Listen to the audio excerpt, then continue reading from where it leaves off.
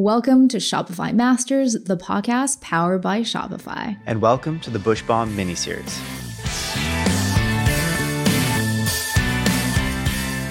My name is Shuang. Welcome to the product development episode. Yeah, and I'm David Gaylord, co-founder of Bush Bomb and Shopify's merchant in residence. So David, I do have to ask, you guys started this business 5-6 years ago at a time where we weren't talking about ingrown hairs or, struggles with your bikini line a lot in public at least.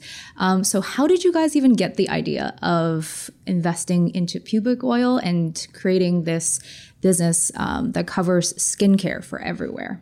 Yeah, so in the early days, we actually weren't talking about those things either. We were on the periphery thinking about them potentially, but the first product was actually called Bush Oil. And it was mostly focused on scent and kind of just general moisturizing. So it did take us a couple of years actually to find our niche and the markets we were going after. But that was a learning process for quite a while actually. And I think your co-founder, Tim Burns, actually has a pretty interesting discovery story of how the idea came to be. So tell us more about that. So Tim and his wife, Mel, were actually on their honeymoon. So I won't go into too much detail, but Tim ended up using a face oil down below the belt to freshen up after the beach. So they kind of came back from their honeymoon and they told this story and they said, you know what, it's kind of an interesting moisturizer. There's like a little bit of scent in some face oils. It's interesting. And obviously like face quality skincare is what we cherish.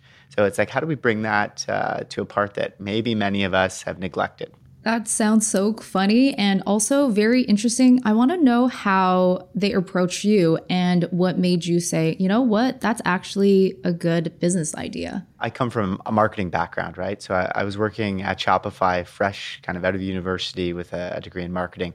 And both of them are more on the design and product development side. So they had great branding. They understood what it took to kind of design logos and websites, whereas I had more of a little bit of experience in Facebook marketing, email marketing. So they thought maybe it would be a perfect connection between they want to develop the brand, the products, and then I get to kind of bring those products to the world. And at the time, we just thought it was, hey, you know what? It's a really good way to learn. Like, let's start an e-commerce store. Let's see what it's like. And over the last 6 years, we've learned a lot of what you should do and a lot of what you shouldn't do. Which has been great. And I think that's such a defining moment for a lot of people, you moving from just a funny story from your friend to actually a business partner. And a lot of people might have hesitation when they hear that. So I guess for you, like, what was that switch between just a funny story to business idea? Yeah, the part Tim and Mel, when we got into it, we thought, you know what, we're going to do something, and worst case, we just do it for a year and we learn. We learn what it takes. We learn a few skills that work or don't work. So for us at the start, it was all about like learning. And at times, like say you were investing in a business and say raising money or putting your own money in large sums, that's where it does get for sure scary. But for us, it was all about starting out. And it's really, really easy for someone to make their own objections. So when you start out, I could have said, you know what, I don't want to go with a business partner because it complicates things. And then we might not have ever started Bush Bomb. We might not have started a business at all. Whereas by just saying, you know what, what's the first step? Let's do it. That actually got us through many cases. And for us, the first step was let's just buy a domain. So we bought the domain and then we were a little bit more committed. And then every week we thought, okay, what's the one small thing we can do next to keep going? So yeah, we quickly ignored any sort of challenges and just pushed through. Whereas, yeah, a lot of people get hung up in the issues that have never happened. Like, what if our partnership falls apart? What if the business goes sour between us? And then that stops them from ever starting. Whereas our positioning was, you know what, let's just start. And as these things come up, we'll deal with them and we'll figure out how to get past them. Mm-hmm. And you need that boost of optimism when you first start out. So it's very crucial. Yeah. And me as a human being, I'm very much an optimist to my own fault, I would say. So I was always, even early days Bush Bomb, you almost need someone who is like, the opportunity is so big. The opportunity is massive. The industry, I was pulling data and stats to say how big it was. And at the time, I don't think it was a very big market, but now it's like, it's grown. But you kind of need someone to push you through and make you see like, oh, it could be a really big thing. And that was definitely my role in the early days. So I want to know, after that conversation, now you actually have to make the products and potentially get a few friends to test it out. So how did you guys approach that? So the first thing we actually did was we did a lot of research, and most research I would say is we Googled. We Googled a lot in regards to regulations. So understanding what products are the most difficult to make and what are potentially easier and less risky. So the name of the business is Bush Balm. And we quickly realized that making a balm or a cream takes a lot more chemistry and it's quite difficult. You have to go through, find a chemist, work with them. Whereas if you are doing an oil, it's actually less risky and you can use much more natural ingredients and very simplified formulas. So when we started, we thought, okay, what is the least risky to do? What is the most natural we could do? And what can we buy in smaller quantities? And it just turns out like oils were products we could buy in small quantities. That is really difficult if you're trying to do a balm or a cream or something more complicated. Mm-hmm. Yeah, especially this product will be used for, sensitive areas, definitely for sure. So, and then moving from understanding the legalities and the safety and things like that, how did you move into the packaging and also testing out the different formulas? Mm-hmm. Yeah, we actually had a group of friends come over and we said, okay, let's just try all of these options. So I don't know how many we had. We might have had 9 different, say, formulas that we had created. And we had everyone just test them. And we actually did it where everyone tested the products, like how quickly did it absorb, and then they wrote their feedback on that side. And then we had them write the scent or aroma that they smelt in each one. And then that's actually originally how we came up with all the names. So the names kind of led into how we branded each product. So we had Nude, which was our unscented. We actually had one called Wilderness, which is more like cedarwood, eucalyptus scented. And then we had Sweet Escape, which was our more tangerine scented option.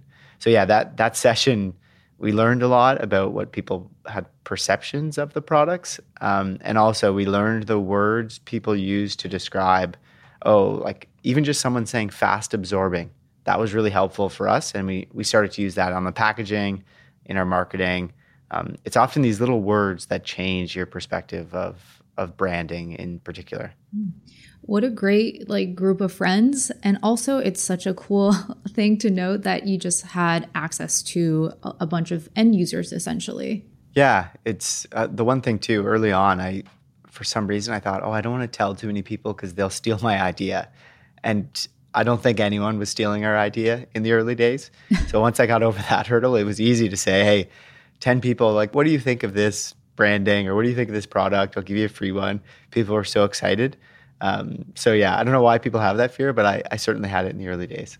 Yeah, and I think this is a very important thing to talk about because especially in the ideation and product development stage, a lot of people are scared to share their ideas, but in effect, it actually helps you to access testing and access resources. So for yourself, what was the mental hurdle that you crossed when you're like, you know what, actually sharing my idea would be very beneficial? Yeah, I'm actually not sure when I really crossed it. I think the thing that helped the most as I crossed over that hurdle was especially on the marketing side, because often when you're doing marketing and launching a product, you tend to use your own bias. So you say, you know what, I think people are going to resonate with this messaging. Whereas for us, we actually went to waxing salons. They're in our exact target. And we asked them, hey, what do your clients need? What do they tend to buy? What do they value? And then we went back to them again and we said, hey, what about this branding, this product? And in the end, we got so much good feedback, especially considering we called the product Bush Oil at the start. And they said that doesn't resonate at all. Maybe pubic oil or soothing oil.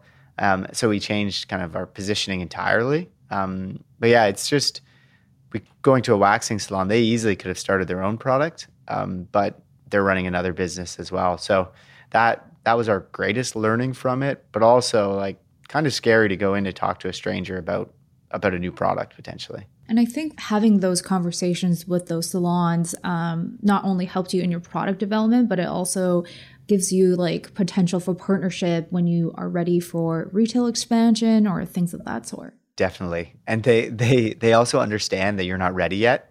And generally people are pretty happy to help. I think people do care and they want to see someone in entrepreneurship like work out. They want to see it be a success. So if you're not selling to them, you're just kind of getting feedback. People are generally really happy to give it. Awesome. So tell me about like where you guys were initially making the products and at what point were you ready to look for a production partner and move out and scale up in your production? Yeah, I would say this will be, depending on the product and what you're making, one of the hardest things for most people to do. So for us, we would kind of get a facility and we would make it ourselves. So we'd buy in bulk the oils and we'd buy in bulk the bottles. And when I say buy in bulk, I don't mean large quantities. This was really small. I think our first batch was 200 bottles. So that's not a large sum of bottles. So for us, in the early days, it was how do you keep costs down without having large quantities? Which is, I think, really difficult for most people because once you get over the quantity hurdle, you can work with all kinds of manufacturers. The world opens up to you. Whereas when you're small, the world is really shut off. If you say to a manufacturer, hey, we're trying to do 500, they might say, no, like there's no chance we can't do that. Our minimum's 5,000. So that stretch between 500 to 5,000 is really hard. And a couple of ways we managed to do it and scale up was we bought generic bottles. So when you buy generic bottles, you can do more with them. So we bought 1,000 bottles that were very generic and standard, but we used a really nice branded sticker to make the branding pop and everything stand out. So that's one way. You can do it with, say, stickers or tags, or you can, say, buy a sewing machine to do whatever you need. So that was one way we did it. And then the other way was making sure your product is one that you can make in a small batch, so you can kind of grow it that way. And then kind of the last piece of it is you could also go big. And if you can get with a manufacturer that'll do a larger quantity, the cost savings goes down a lot. So yeah, as we grew to a large manufacturer, we got so many more economies of scale. It was much more efficient, and we actually had access to new products to do. But yeah, getting to that point it's a challenge that I've had many sleepless nights over kind of production because we were doing it in-house in the early days. Mm-hmm. And it's like two challenges in tandem, right? You're trying to meet that next level. So you have to like make the products, but you're also needing to market and you have to actually sell the products in order to scale up to that next level. Yeah, exactly. It's funny, actually. If you're the marketing person, but also the person who's either shipping or making the product, the more you sell, the more work you have to do on manufacturing or shipping. So you realize like if you're successful in marketing, your time goes completely to shipping, manufacturing. So those are the reasons we outsource. Like fulfillment, we quickly outsource, and then manufacturing, we found great partners. But yeah, there's a stage where if you're doing everything and you do really well in the positioning, marketing, you're the busiest person ever because you have to ship everything. That part's a lot of work. So at what stage were you ready to look for a manufacturing partner, and what were the things you looked for when you were finding that ideal partner? So we reached out to quite a few cosmetic manufacturers when we were not ready, which actually was good because we built a slow relationship with them, and we met them, we interviewed them. They were kind of interviewing us as well. We understood, okay, what is your baseline minimum quantity that you would need? So on the cosmetic manufacturing side, those are all local. So we could go meet them and talk to them, see their facility. I would highly recommend that.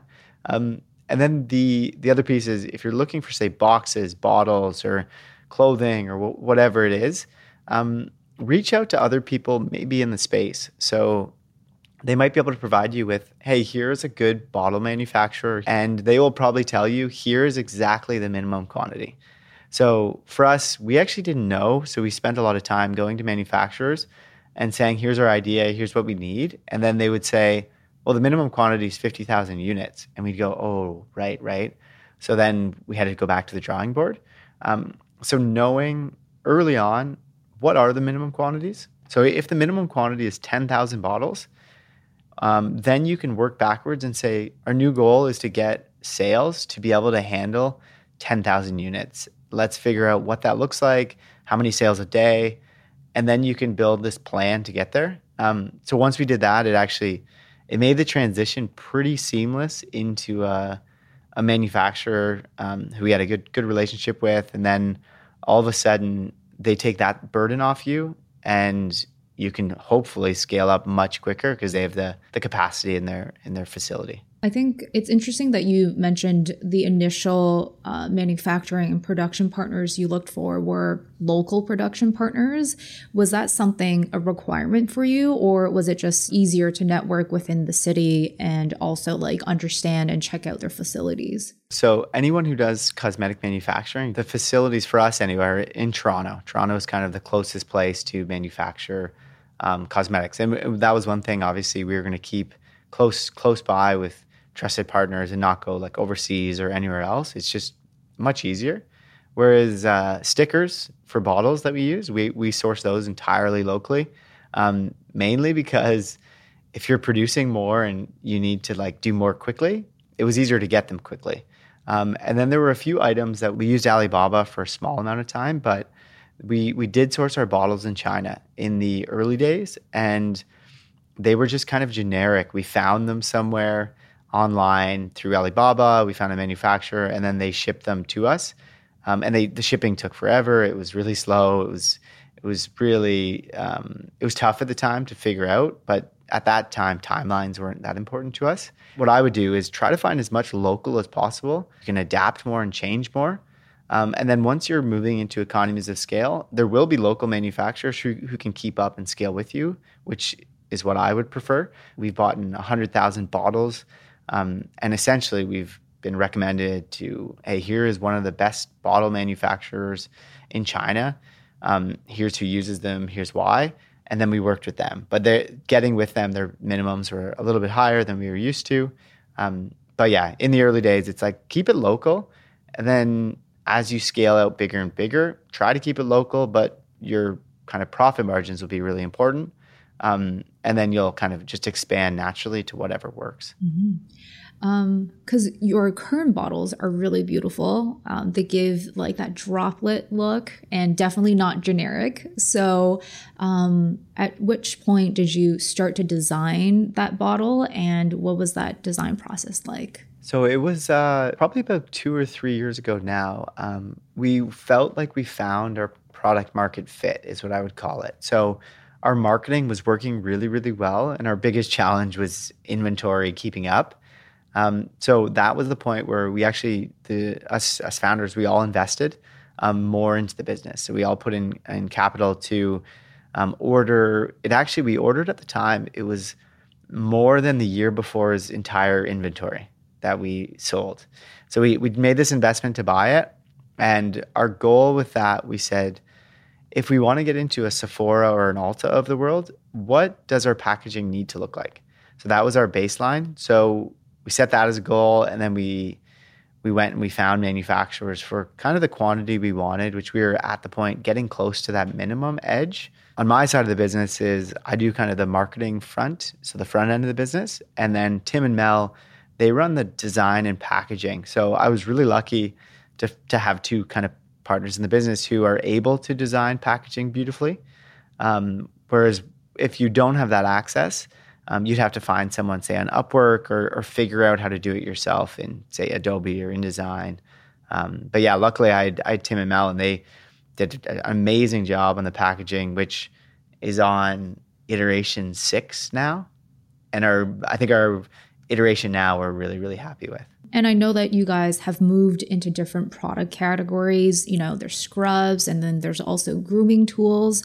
How do you know, like, hey, this is a right time for us to expand and develop new products? It's quite difficult to, for certain, say, hey, it's time to expand into this, it's time to do that. Because like you just frankly, in the early days, don't have the data to say, every time we launch a product, it brings X more revenue to the business. It's really hard to say that. So for us, it was kind of guessing, and not to say totally guessing. We'd look at industry trends. And one thing I do a lot actually, and still do, is I use a tool, it's a Chrome extension called Keywords Everywhere. But you could use Google Search Console, or you could use any sort of keyword tool. And I would search keywords around skin concerns. So we launched a dark spot treatment the summer of the pandemic. So we launched dark spot treatment for underarms and bikini line. And that launch was solely on, we help with razor burn and ingrown hairs. What's something similar in the similar area? And then we Googled, we searched, and we noticed dark spot treatment. That has a lot of search volume. That is a big concern people have. And then we said, okay, it's very similar to our product line now. Let's expand. And then we expanded to that. So if you're going to expand, it's figure out something that's close that you can go into. And then recently we expanded our first ever cream called Tush Cream. And that was a product that we said intentionally, we want to expand our business from what people think of it as into something much bigger. So now we focus on any sort of skin concern you might have. So ingrown hairs, razor burn, dark spots, say stretch marks is a category we're moving into now. Keratosis pilaris is another big category we're moving into. So we're trying to grow from the pubic region or underarms to a more whole body category. And to do so, we have to launch products that are obviously in the whole body category. So it's less about metrics and more about what we're trying to build the business into. Whereas if you're in the early days, it's often about metrics, and something similar to your current catalog is probably the best choice. So you mentioned in the beginning that, you were testing with a bunch of friends and they were the user group. And now that you're expanding, into different creams and different areas of concern, are you still using the same testing process and user generated feedback, or have your process for that aspect changed? So one thing that we do now, which I think is helpful for almost any business, if you get an email list of a certain size, we send a survey usually once or twice a year for feedback. So it's kind of our annual survey, and we get a lot of good ideas out of that survey. And then that will start the process for product development as well as some other research. But yeah, the process for testing now is quite a bit different. We work with our chemist partners, and they will create samples for us and run all the quality and safety tests in the back end, but they will send those to us. And often what it is you can give feedback on consistency, especially scent, how quickly it absorbs. So now we have this ability to be really hyper focused, and we still do the same process of, we have a bunch of people that we get all these samples. They always come in very laboratory looking bottles, and we say, hey, we have this shower cleanser. It is like safe to use. We know that from our chemist partners, but give us feedback on how it works and what you like about it. Here are all the things, the claims that it does, and kind of what we expect out of it, the ingredients. We give all that to everyone, and then they give us feedback, usually in like a spreadsheet. They'll say, okay, I like this, I don't like this. And yeah, so far it seemed to work really, really well. We do that cycle 2 to 3 times for each product we do. And for your chemist partner, how did you go about finding the right one for you? So it depends on, I guess, what you're trying to build. So for us, our chemist partner is connected to our cosmetic manufacturer. And then we have another chemist partner that's connected to another cosmetic manufacturer. And we have another in a different category. So depending on the product we're developing, we personally like to keep it with the cosmetic manufacturer just because it streamlines the process, and they know timelines, they work together. It's simplified. Whereas other people, what you can do is you can find a chemist on Upwork or another different platform, and they'll help you make the product. But then you also have to find that cosmetic manufacturer. Whereas for us, the price of the chemistry is often built into the manufacturing side. And is it correct to assume that some of these chemists are actually introduced, or they're actually just working with your production and manufacturing partners? So essentially, the cosmetic manufacturers, a lot of them will have 20 chemists on staff, and then they'll have hundreds of people in the manufacturing side, the warehouse, the facilities. So they'll work every day on either improving formulas, or they do so much testing. So stability testing to make sure it, like how long it lasts and can it withhold certain conditions. So all these cosmetic manufacturers generally have that side. Whereas, we've never really worked with a chemist individually, but I know many brands do that. It's just it's a totally different process. Yeah, so we talked about using web searches and also looking at social and seeing the common skin concerns are. Has there been any data integration that also helped with your product development? Yeah, that's an interesting question. I guess one thing that we do is industry trends is something we look at quite a bit. So we use something called Mintel. And it's an old tool that I've had access to through my old university. And what it does is it says, okay, here's some upcoming trends in this category or in this, and they'll give kind of trending products or trending ingredient lists. So we subscribe to Mintel to see kind of what's up and coming. Whereas it's not concrete data to say, hey, you should do this or that. But you do get an interpretation of, hey, the world seems to be going in this direction.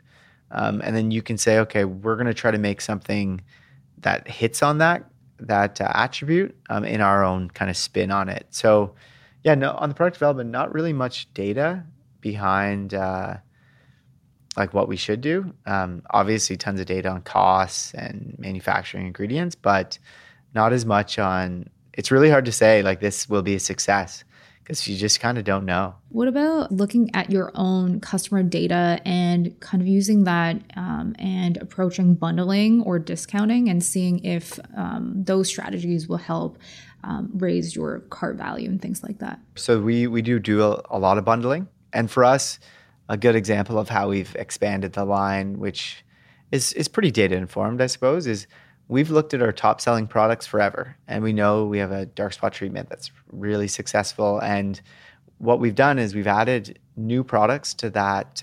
We call it a routine. So for us, it's less about a bundle or a kit. It's more about a routine. So if you're combating dark spots or hyperpigmentation, we had one product and then we expanded the line to have a second product. So that becomes a routine. And then we've added another product. So then you have this full package routine that you can use like every single day. So that's an easy way to be data informed about how having something be a pretty good success. Whereas if you try to do a new product entirely, it's a lot riskier, right? So we've done that quite a bit with our current line. We've expanded the most successful categories. And then as far as data, one thing we do, which I'm not sure is kind of the right way to do it, but we tend to write a lot of blogs on skin concerns, and they might not even be skin concerns we tackle right now. When we write these blogs, it's interesting to see over like a year period, we'll get traffic for them. And if something's getting traffic, we kind of think, okay, let's dig more into that. So it's like the starting point of, okay, let's dig into that. Or on our website, we have a little category called skin concern, shop by. So for that, we'll actually add a skin concern. And if we don't have a product, we might put like a form, a sign up form. Hey, we don't have any products in this category, but we're thinking about launching. Let us know if you have feedback. So that's one way we've added and gotten feedback. I love content marketing, definitely. So it's cool to see that you're leveraging content to source for, product ideas and also feedback. So it's very cool to hear that. And I wanted to know about expanding into tools and grooming tools. Has the process of research and developing for that been different or brought you just, new challenges? Yeah, for that process, you get more into what I would call molds. So if you're doing hard goods, say we have a trimmer, you get more into the basic technology exists that most trimmers are. So for us, it was, okay, let's find the best technology that exists for a trimmer. Okay, we can find that. We found the manufacturer. The next process is, okay, what do we do for design? And does the mold different? Does it grip differently? Is it smaller? Is it bigger? How do we make that work? So yeah, hard goods actually for us has been an excellent adaptation. We've grown into it, and it's been really successful for us with our trimmer.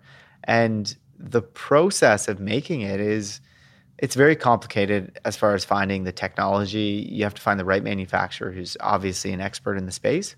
But manufacturing, they make it all. It's all assembled in the same spot. They actually box everything for us. So it becomes one of our easiest products to manufacture. It costs you a lot more because there's technology built into it, but manufacturing it is very streamlined. You get everything done at one place and then it ships to our warehouse. Whereas cosmetics, bottles come from one place, boxes come from another place. You have to send it to your manufacturer. It gets assembled and created, and then they have to send it back to your warehouse. So hard goods or clothing, for instance, the process of manufacturing is really, really simple. Whereas obviously like filling a liquid gets much more complicated because it's generally not a one-stop shop. It's many different pieces. Imagine our lids come from a different manufacturer than our bottles. All of a sudden you have there's another element added in, which complicates it just one more time. Yeah, it's crazy to think that there's so many moving pieces with skincare, and with, tools, it's actually a more streamlined process. I noticed that you guys are actually selling at Indigo, which is a large nationally distributed Canadian retailer, mainly with books, but they're expanding into lifestyle and home. So getting that big contract, has that put pressures on your production? And have you altered your production at all to meet their ordering demands? So with Indigo, we've just launched, so it's really, really new. But the thing that happens with these retailers, which Indigo actually is really interesting, and the way they're doing it is, I think, unique and and really smart, actually. So what Indigo's done is they have this online business, and they add to it, and they're doing a great job of adding more wellness, and especially sexual wellness, and they're trying to expand it. And what they've done is, if you get online and you're success, they're like, okay, it's time to go to the big leagues and get you in store. But what it does for the manufacturer, so for us, now we're learning what it takes to get into these things. So there's different packaging requirements. You have to kind of polybag things. You have to have it packaged a certain way. So for us, it's been a good learning curve to grow into more of these mass retailers. And direct to consumer, for instance, is really easy. You're lucky. You could have a fulfillment provider and every order ships within a couple hours. You just package it yourself. Whereas when you're going into retailers, you have to have their barcode in a certain spot. You've got to package it a certain way. You have to ship it in a certain way. So it's complicated, the business. And yeah, we've certainly had to change from how we fulfill, and our fulfillment partners we really trust. And if you don't have a fulfillment partner that you can trust, or is a fulfillment partner who does this mass retail side, it's going to be really hard. So we've gone through that and seen it. And the more you kind of lock down that process, the easier it becomes. But yeah, it's complicated to move into any new channel, especially retail. It's a different world than direct to consumer. So speaking of that Indigo partnership, did you guys have to pitch them at all? And what was the process of getting that order? We actually took this approach early on where we said, let's go direct to consumer really big and really quick. So we grew a lot. We focused on it entirely. So our say Instagram, we started to get more press. We were on Dragon's Den. So that increased our kind of awareness in the market. And we actually had Indigo and Urban Outfitters reach out to us directly. So they asked us, hey, would you be interested? Like, let's chat. This is kind of what it would look like if you want to start online, that kind of thing. So yeah, right now, those were two that they reached out to us, and convincing someone who reached out to you is much easier. Yeah, so I don't actually have much to say on the other side of the fence. Whereas right now we are really trying. There's a couple retailers we're keen on, and we're doing the reach out, the sales, trying to connect with the right buyer. And it's obviously much more difficult So our strategy is, I think it could work for many DTC brands, is grow to a size where any retailer can't ignore you on direct-to-consumer channels, because if you're popular and they see you're popular, they want you in store. So that's been our strategy, and hopefully it pans out in the next kind of year or two. We grow into many other big retailers. Well, thank you so much, David. I feel like I've covered so many different areas of product development, but is there some tips or advice you would give to new entrepreneurs when they approach or think about product development? Yeah, there's a few very specific learning curves that we've had. One is think about the shipping cost as well. And I guess you could say shipping cost and the environment. That's one. And the lesson under that is, say you have rigid boxes. You have to ship those, say, from China or wherever you're shipping them. They will fill up a lot of pallets and skids with just air, right? So if you have boxes that fold, they will fold down nicely and be really, really small, and shipping is much easier. And also, that's good for the environment. Like, it's just much better all around. And rigid boxes, often you can't recycle many of them. They're covered in a coating. So you got to think about all of these little things that are good for you, cost-wise with shipping, cost-wise with storage, but also for the environment. A lot of these things are super important. The second one that we learned kind of the hard way is the supply chain in general isn't perfect. Like, it'll never be perfect. So if you're trying to live in a world where it's perfect, you're going to have issues all the time. So for us, what this means is one of our lowest cost components are our bottles and boxes. So instead of us trying to order exactly what we need, we order them in mass. We order way more than we need at the time, and we warehouse them. And then when our manufacturer needs to fill them, we send them exactly what we need to send them, and we store the rest. So during COVID and during supply chain disruptions, we were actually really good. And we only sold out of a few products a few times. But if you can kind of not do just in time everything in the early days as you're growing really quickly, that's probably better. Otherwise, you're just going to constantly sell out. Whereas now we're getting bigger and we can control more of these things. We can do more just in time. But yeah, in the early days, that just in time idea sounds amazing, but is really, really hard to manage without obviously selling out. Amazing. Thank you so much for the product development insights. And yeah, we're looking forward to the next episode. We're going to talk about all things marketing. Yeah, can't wait. Thanks for having me.